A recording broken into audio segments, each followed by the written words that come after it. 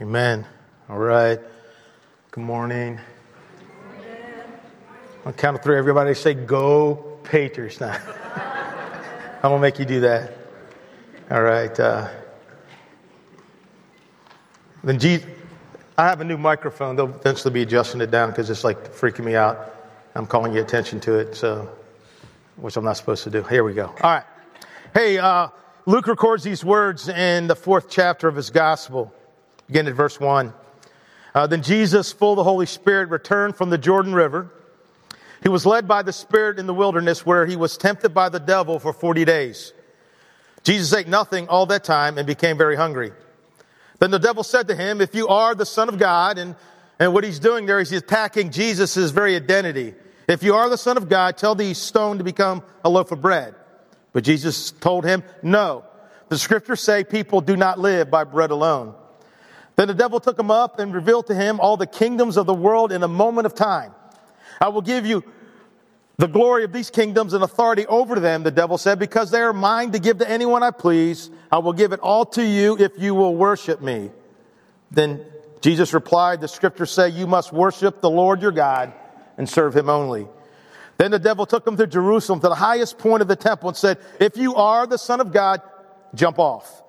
For the scriptures say he will order his angels to protect and guard you, and they will hold you up with their hands so that you won't even hurt your foot on a stone."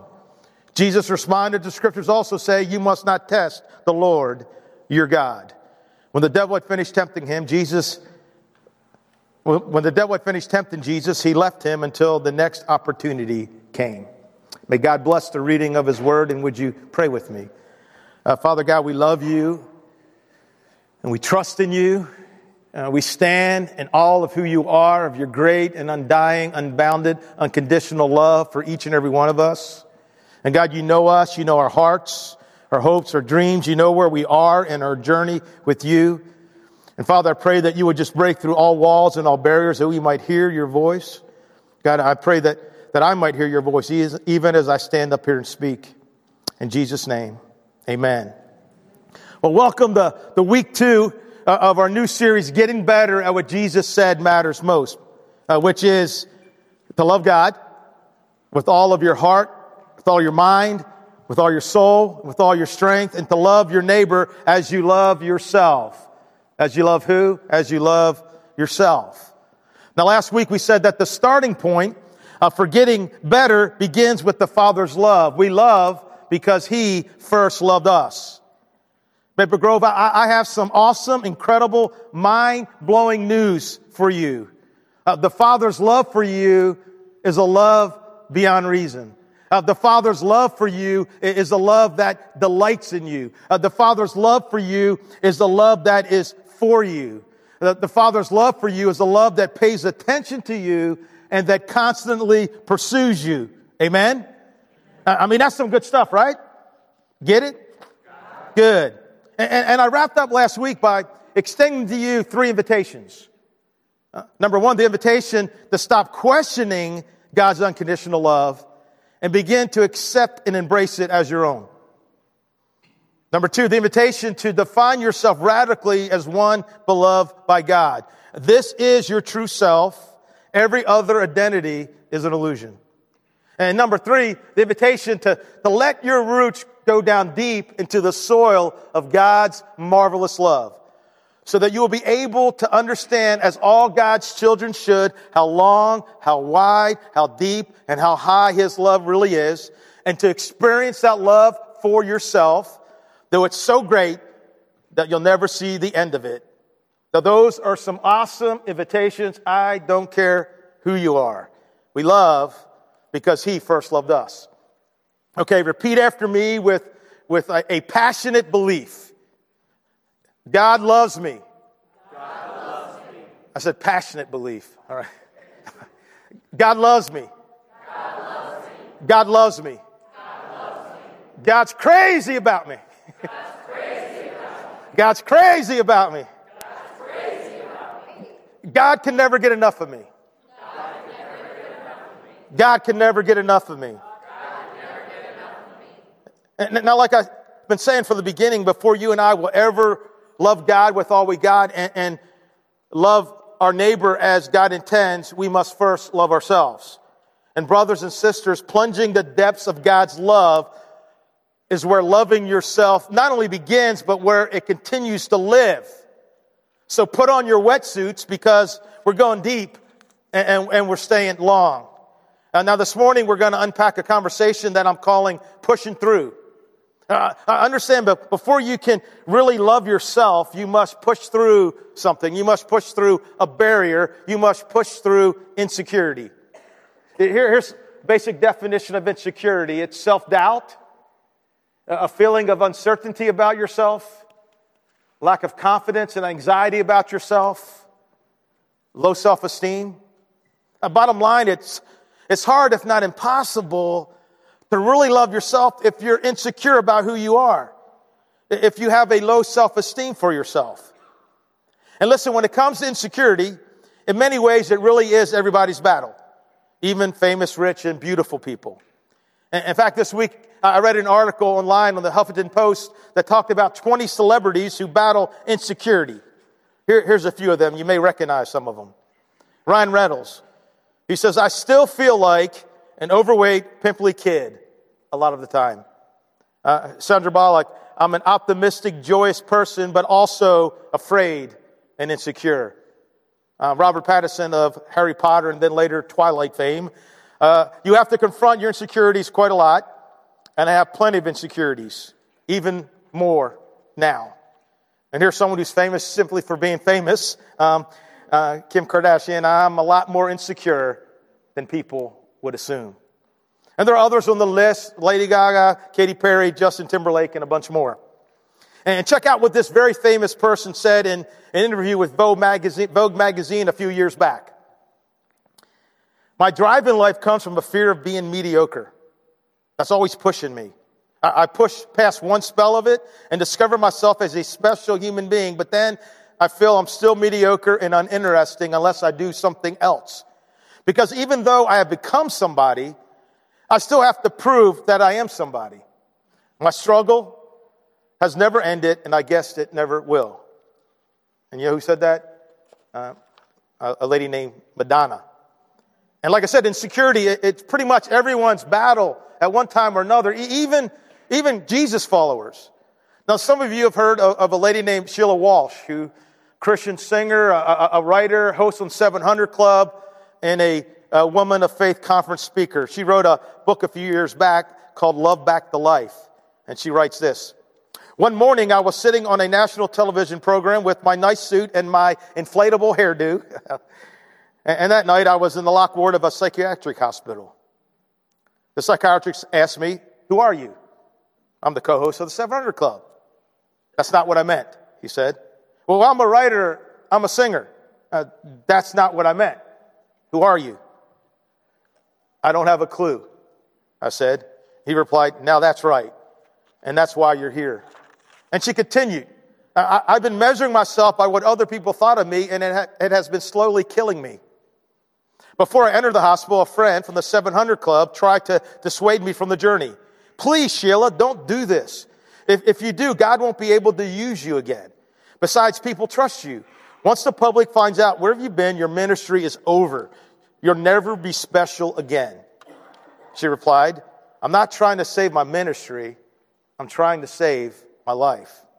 And listen, at the lowest moment of her life, she not only found that God was there, but that he both knew her and loved her for who she was and where she was right then. And then he loved her back to life. And now she's living free from all insecurity. Everybody's battle one time or another. Now, I try to find some survey that would give me percentages of people who deal with insecurity. I couldn't find any good ones, so I thought I'd do a survey in here. All right? Raise your hand if you've ever struggled with feelings of insecurity. Okay? You can put them down. Raise your hands if you struggle with insecurity more times than you care to admit. And raise your hand if you're too insecure to raise your hand. And here's how I want to attack this conversation pushing through. First by talking about some of the major causes of insecurity. And then by talking about a way that we can push through insecurity and get to the other side. So Maple Grove, are you ready to do this? All right, 3 people. Awesome. I'm not alone. I'm just kidding. Okay, causes. Number 1, believing the lies of the enemy. John writes, he was a murderer from the beginning, not holding to the truth, for there is no truth in him. When he lies, he speaks his native language, for he's a liar and the father of lies. Understand, our enemy is a liar, and he will do whatever he needs to do in an effort to attack your worth and your value and your security that you have in Jesus Christ. And understand, he often speaks his lies through other people. Spouses, brothers, sisters, friends, culture, the media, and especially through parents. You know, parents can be pretty crazy. And they could say some crazy things. I know, I've been one for almost 33 years. And recently I found examples of crazy things that mom and dad say to preschoolers. I mean, grown people, educated people say these things. I know it hurts, but I will not kiss your butt. No, honey, her face isn't melting. Those are called wrinkles. No, he doesn't have a baby in his tummy. Sometimes your breath stinks too. Don't hit your brother while he's sleeping. Take the funnel out of your sister's ear.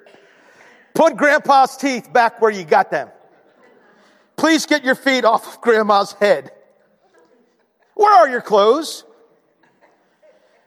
Yes, you make a beautiful ballerina, but little boys don't wear tutus to church. What if I spit in your soda? Don't put the chips back in the bowl after you have licked them. Please don't chew on your dirty underwear. The dog's nose does not need picking. You just can't pee in anyone's yard.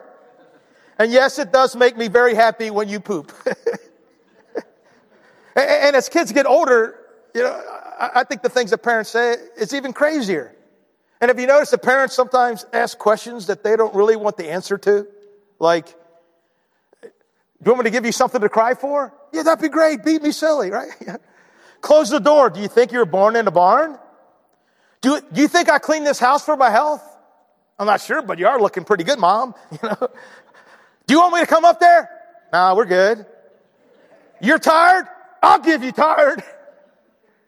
This is going to hurt me a lot more than it's going to hurt you. Total lie. And my all-time favorite, do I look stupid to you? Yeah, you do. Yeah, parents can say crazy things, funny things, insane things. And they can also say some pretty cruel, hateful things, hurtful things, some image and security distorting things. Why can't you be more like your brother? Can't you do anything right? I wish you were never born. You always disappoint me. You'll never amount to anything. When will you ever get your act together? I can't wait till you grow up and get out of here. I never really wanted you in the first place. And listen, hurtful words like these cause people to embrace negative beliefs and lies about who they are, which many people carry into adulthood. I'm a mistake. I'm a burden. I always mess up everything. It was all my fault. I am worthless. I will never measure up or be good enough for anyone. In his book, Emotional Healthy Spirituality, Peter Casaro, it's a great book, one of the books I'm reading for my study, almost through it. He says this, it's astounding how many deeply committed followers of Jesus would affirm that those statements articulate how they truly feel about themselves. In fact, recently I was having lunch with somebody, and his mom's in her 80s, and his dad has recently died, and he was sharing how his mom is beginning to feel the weight of all the negative things said to her by her parents when she was growing up. And she doesn't have her husband there to counteract the lies. And she has been a committed Jesus follower for 6 decades. Another major cause of insecurity is what I call drinking the deadly toxin of comparison.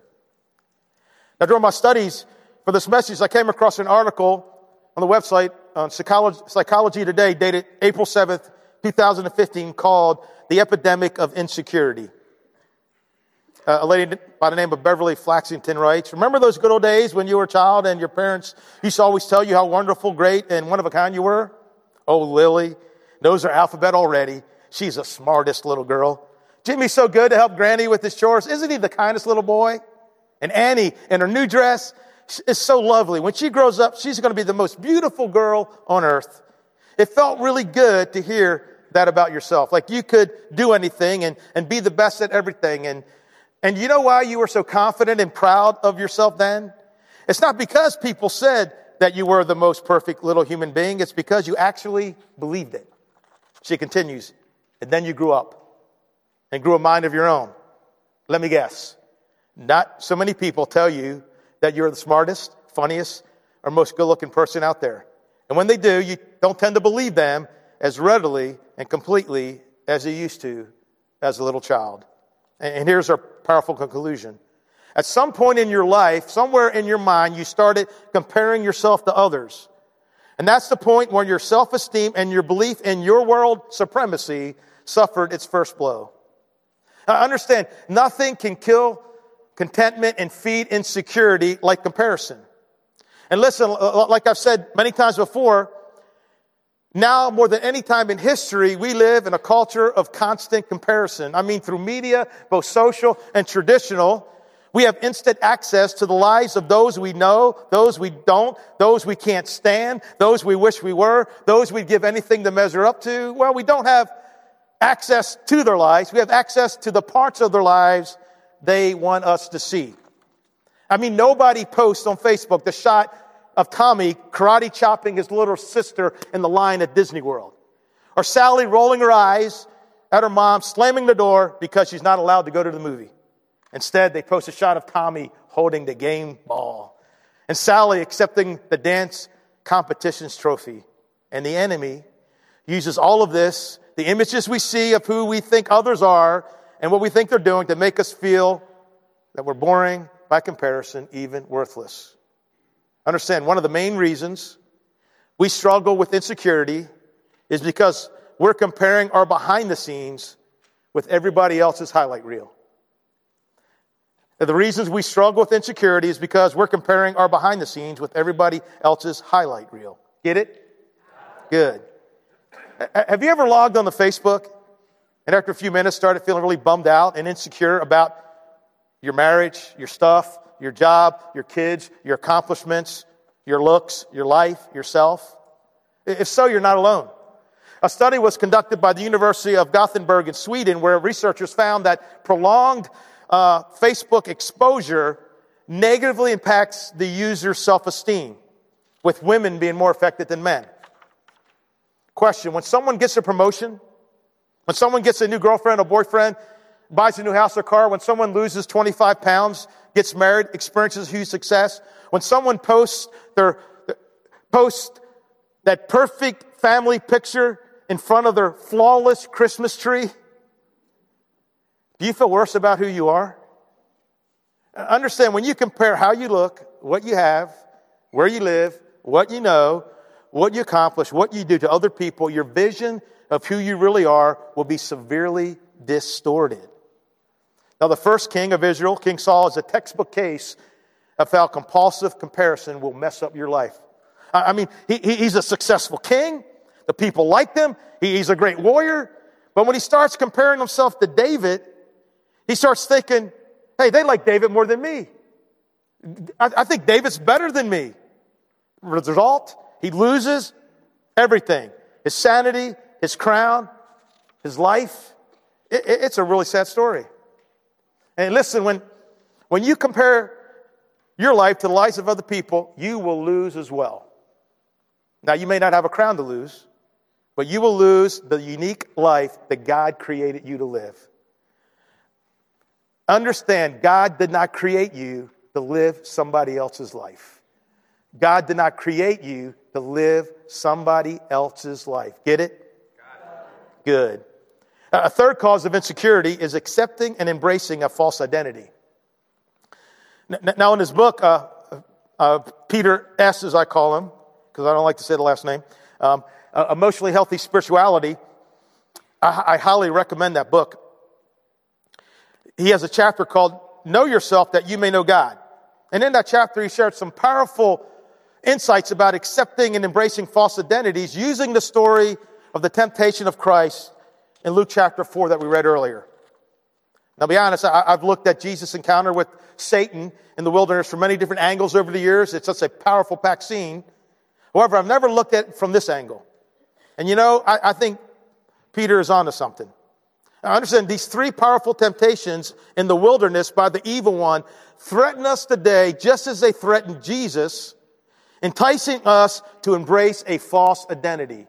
False identity number one is, I am what I do. Performance. Question, have you ever accepted and embraced this identity? This false identity that you are what you do? In your own mind, circle yes or no. The devil said to Jesus, if you are the Son of God, tell these stones to become bread. And understand, up until this time, Jesus had not done much in the first 30 years of his life. Just some basic carpentry stuff. Table here, chair there. He hadn't accomplished much of anything that would cause people to notice. Nothing impressive. You see, he had not yet begun his ministry. So Satan is basically saying to him, Jesus, do something. Do something. Jesus, what contribution have you made to the world that would give you any value? And brothers and sisters, our culture and our enemy ask you the same question. What have you achieved? How have you demonstrated your usefulness? What have you done that matters? What have you ever accomplished that is of any significant worth? Peter S. writes, now most of us consider ourselves worthwhile if we have scored sufficient success in work, family, school, church, relationships. And when we don't, we may move harder and faster, go inward into depression, out of shame, or perhaps blame others for why we've not performed so well. Again, false identity number one, I am what I do. False identity number two, I am what I have. Possessions. Question, have you ever accepted and embraced this false identity that you are what you have? If you had more stuff, better stuff, bigger stuff, would you feel better about who you are today? Luke tells us that Jesus was taken to see all the wealth, splendor, and power of the earth. Now, the devil basically said to him, Jesus, look around. Look around at what everybody else has. Jesus, you don't have much of anything. Everybody else's camel is the newest model. And you don't even have a camel, Jesus. So what makes you think you have anything of value? Now, I'm pretty sure that we all are well aware that our culture often measures our success and worth by what we have, by stuff, by possessions.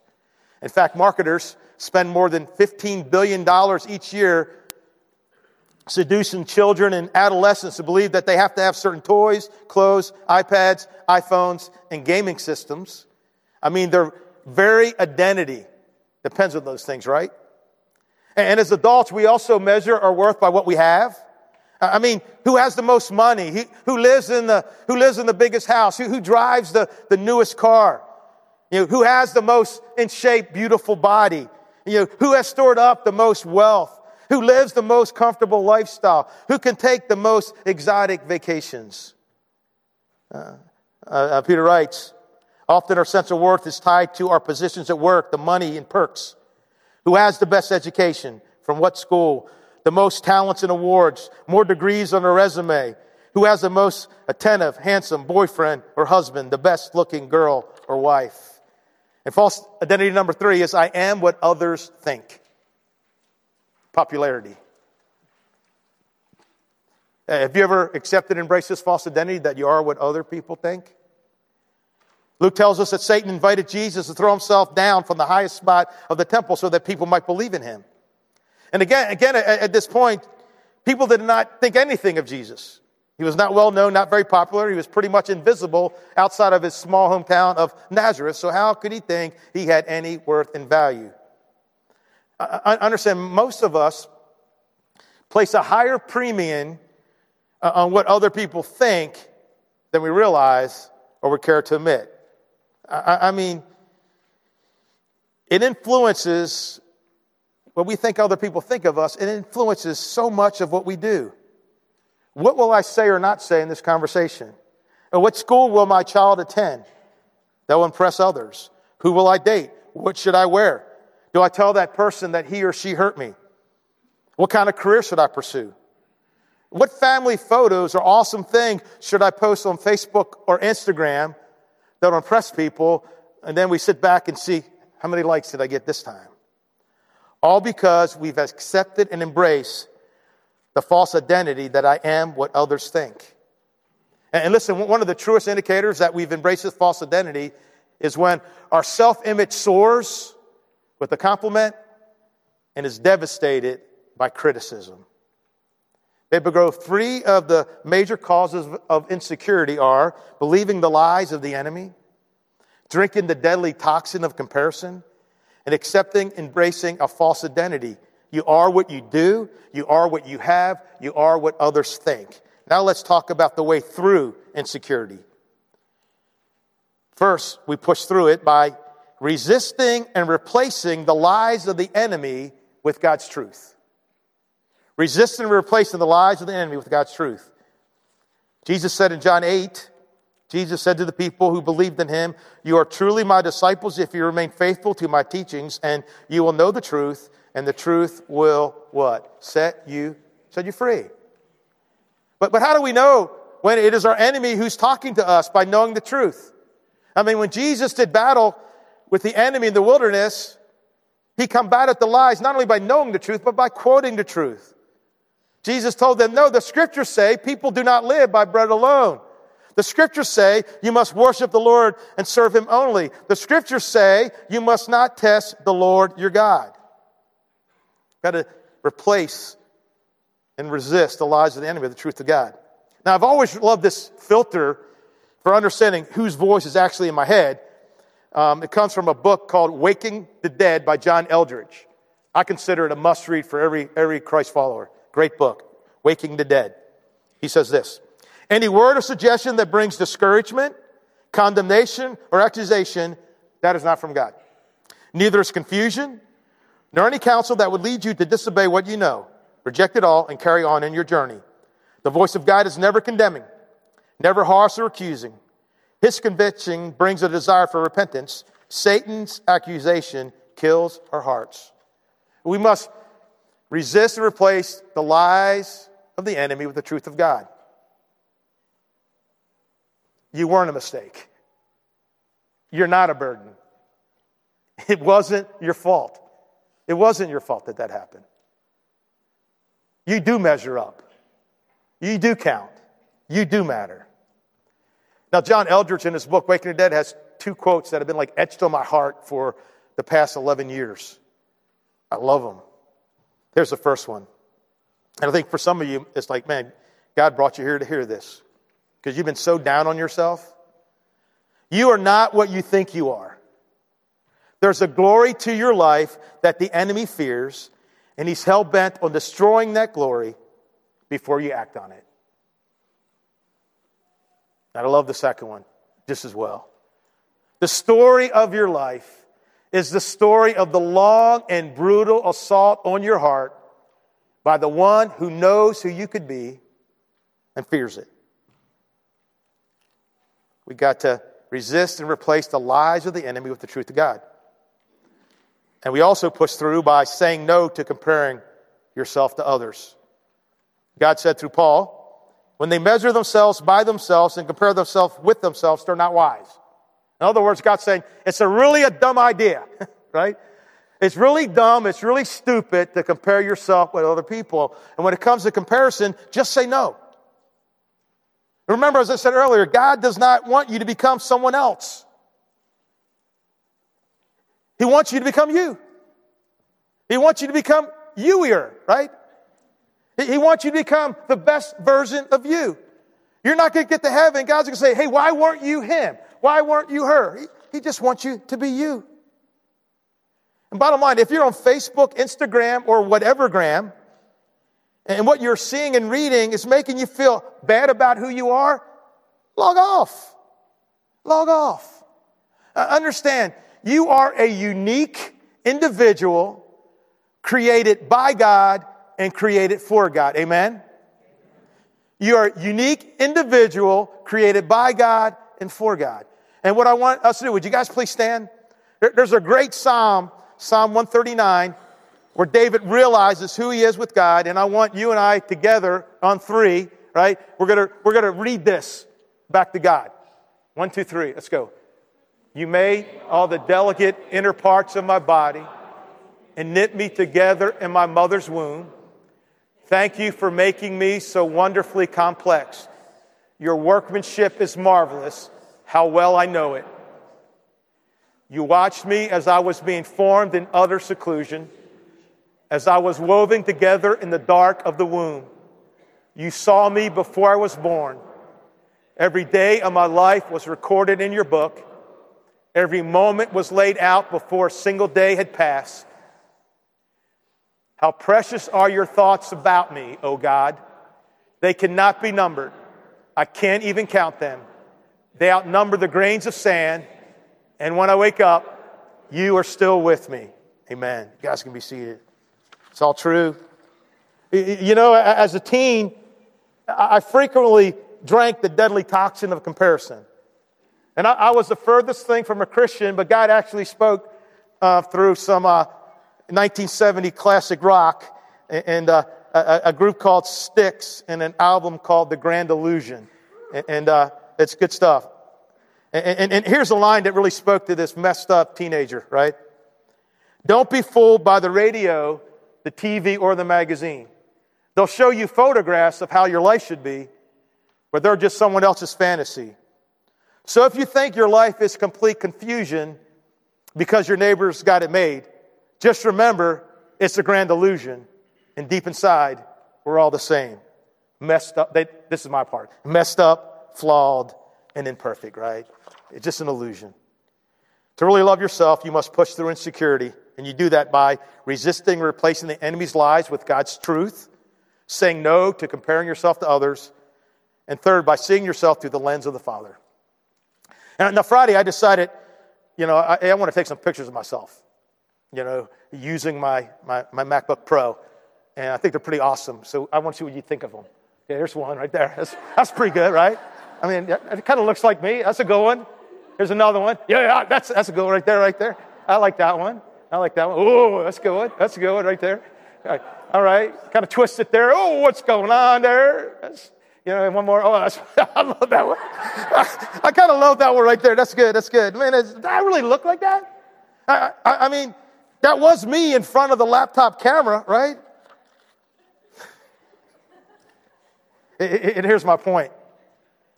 When you and I accept and embrace those false identities, you are what you do. You are what you have. You are what other people think. They become a lens that distorts how you see yourself. But listen, it's not you.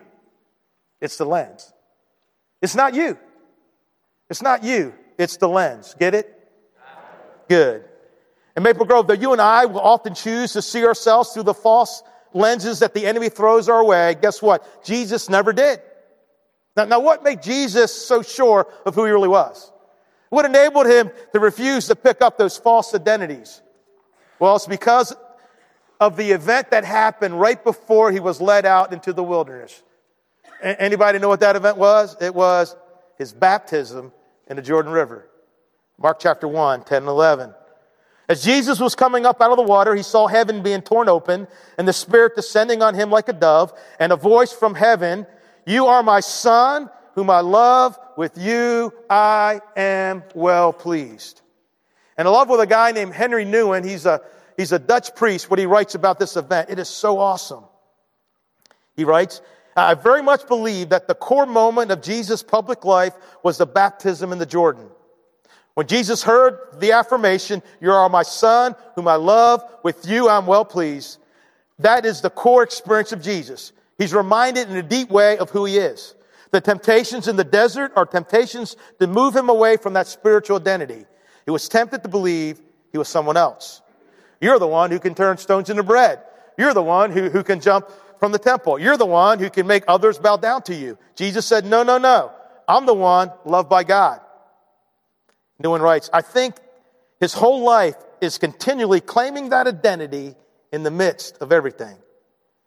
There are times in which he's praised, times when he is despised or rejected, but he keeps saying, others will leave me alone, but the Father will not leave me alone. I am the beloved Son of God. That is my identity. Brothers and sisters, when the Father ripped open the heavens, when the Spirit descended like a dove, and when God shouted from the sky, you are my Son, whom I love, with you I'm well pleased, Jesus was given a lens to see himself through. And if Jesus would continue to see himself through that lens, the vision of who he was would never be distorted. Understand when the devil tempted him, when people rejected him, when his own would not receive him, when they wanted to make him a worldly king, when they praised him for his miracles, when the leaders turned against him, when a friend betrayed him, when everyone abandoned him, Jesus still knew who he was. He was never tempted to be someone else. And here's the good news. God invites you and I to see ourselves through that very same lens. The lens of how the Father sees us. And you know what? When God sees me through that lens, here's what I look like. Right there. That's me. Yeah, baby, that's me. That's me right there. That's it. God said, that's my boy. That's Steve right there. That's me. And you know what? There's more truth to that than falsehood. That's how God sees us. Who are you? I understand the Father is looking at you this morning and saying, who are you? You are my son. You're my daughter. You're the one I love. You're the one that I adopted into my very own family. You're the one that I chose even before I laid the foundations of the earth. You're the one who, despite your flaws and your failures, are still worthy of my grace. You're the one who means so very much to me. Guys, here's the deal. If you do not see yourself as one who the Father loves intensely and freely, you're looking through the wrong lens. If you do not see yourself as someone that the Father loves intensely and freely, you are looking through the wrong lens. In his book, Abba's Child, Brendan Manning, great author, talks about a guy named John Egan, ordinary guy, high school teacher in Milwaukee. He spent 30 years ministering to youth and struggling with and seeing himself worthy of the one who, as he puts it, is able to perform miracles with nothing more than mud and spit. However, during an 8-day spiritual retreat, his spiritual mentor said something that pulled it all together for John. John, the heart of it is this: to make the Lord and his immense love for you constitute your personal worth. Define yourself radically as one beloved by God. God's love for you and his choice of you constitutes your worth. Accept that and let it become the most important thing in your life. Later that evening, John wrote in his journal, the basis of my personal worth is not my possessions, my talent, not esteem of others, not reputation, not kudos of appreciation from parents and kids, not applause, and not everyone telling me how important I am to the place. I stand anchored now in God, before who I stand naked, this God who tells me, you are my son, my beloved one. Define yourself radically as one beloved by God. God's love for you and choice of you constitute your worth. Accept that and let it become the most important thing in your life. God's love for you and choice of you constitute your worth. Accept that. Let it become the most important thing in your life. Get it? Good. 2 quick things and we're done. Number one, to define yourself this way will not be easy. Because you have an enemy who hates you. An enemy who trembles that you would ever see yourself through the lens of the Father. Who trembles at the thought of you seeing who you really are in God's eyes. An enemy who is a thief, who seeks to kill and destroy the identity that you have in Christ. So it's not going to be easy. He's going to fight you every step of the way. Number 2, to define yourself this way will only come a reality in your life if you pull away from the world and spend some time alone with God and in his Word. Right? Only time. See, for some of you, there's a lot of things God would like to say to you.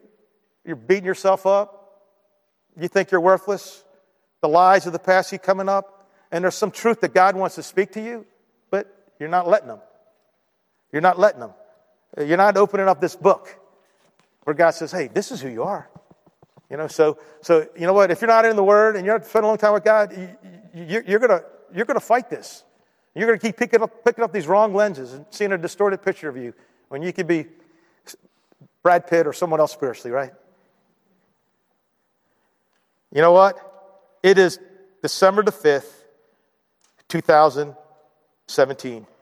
And brothers and sisters, if you, it's football time, okay? If you will resist and replace the lies of the enemy with the truth of God, if you will stop comparing yourself to other people, and if you will see yourself through the lens of the Father, again, if you will resist and replace the lies of the enemy with the truth of God, if you will stop comparing yourself to others, and if you will reject those false distortions and see yourself through the lens of the Father, you could go all the way in getting better, and loving God, and loving others, and loving yourselves.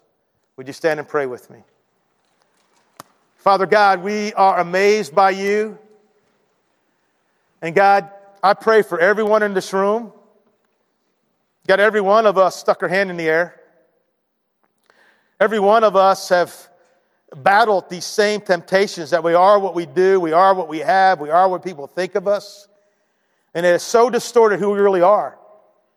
And God, I pray that the day that we draw a line in the sand and say, no more, enough is enough. And that we'll throw down those distortions of the enemy and pick up the lens, your lens, God, and see ourselves through your eyes. God, we love you, and I pray, God, that as we worship now, as we sing this song, God, that we'll feel your love for us. Because, God, if it wasn't for your love for us, there never would have been a cross to begin with. In Jesus' name, amen.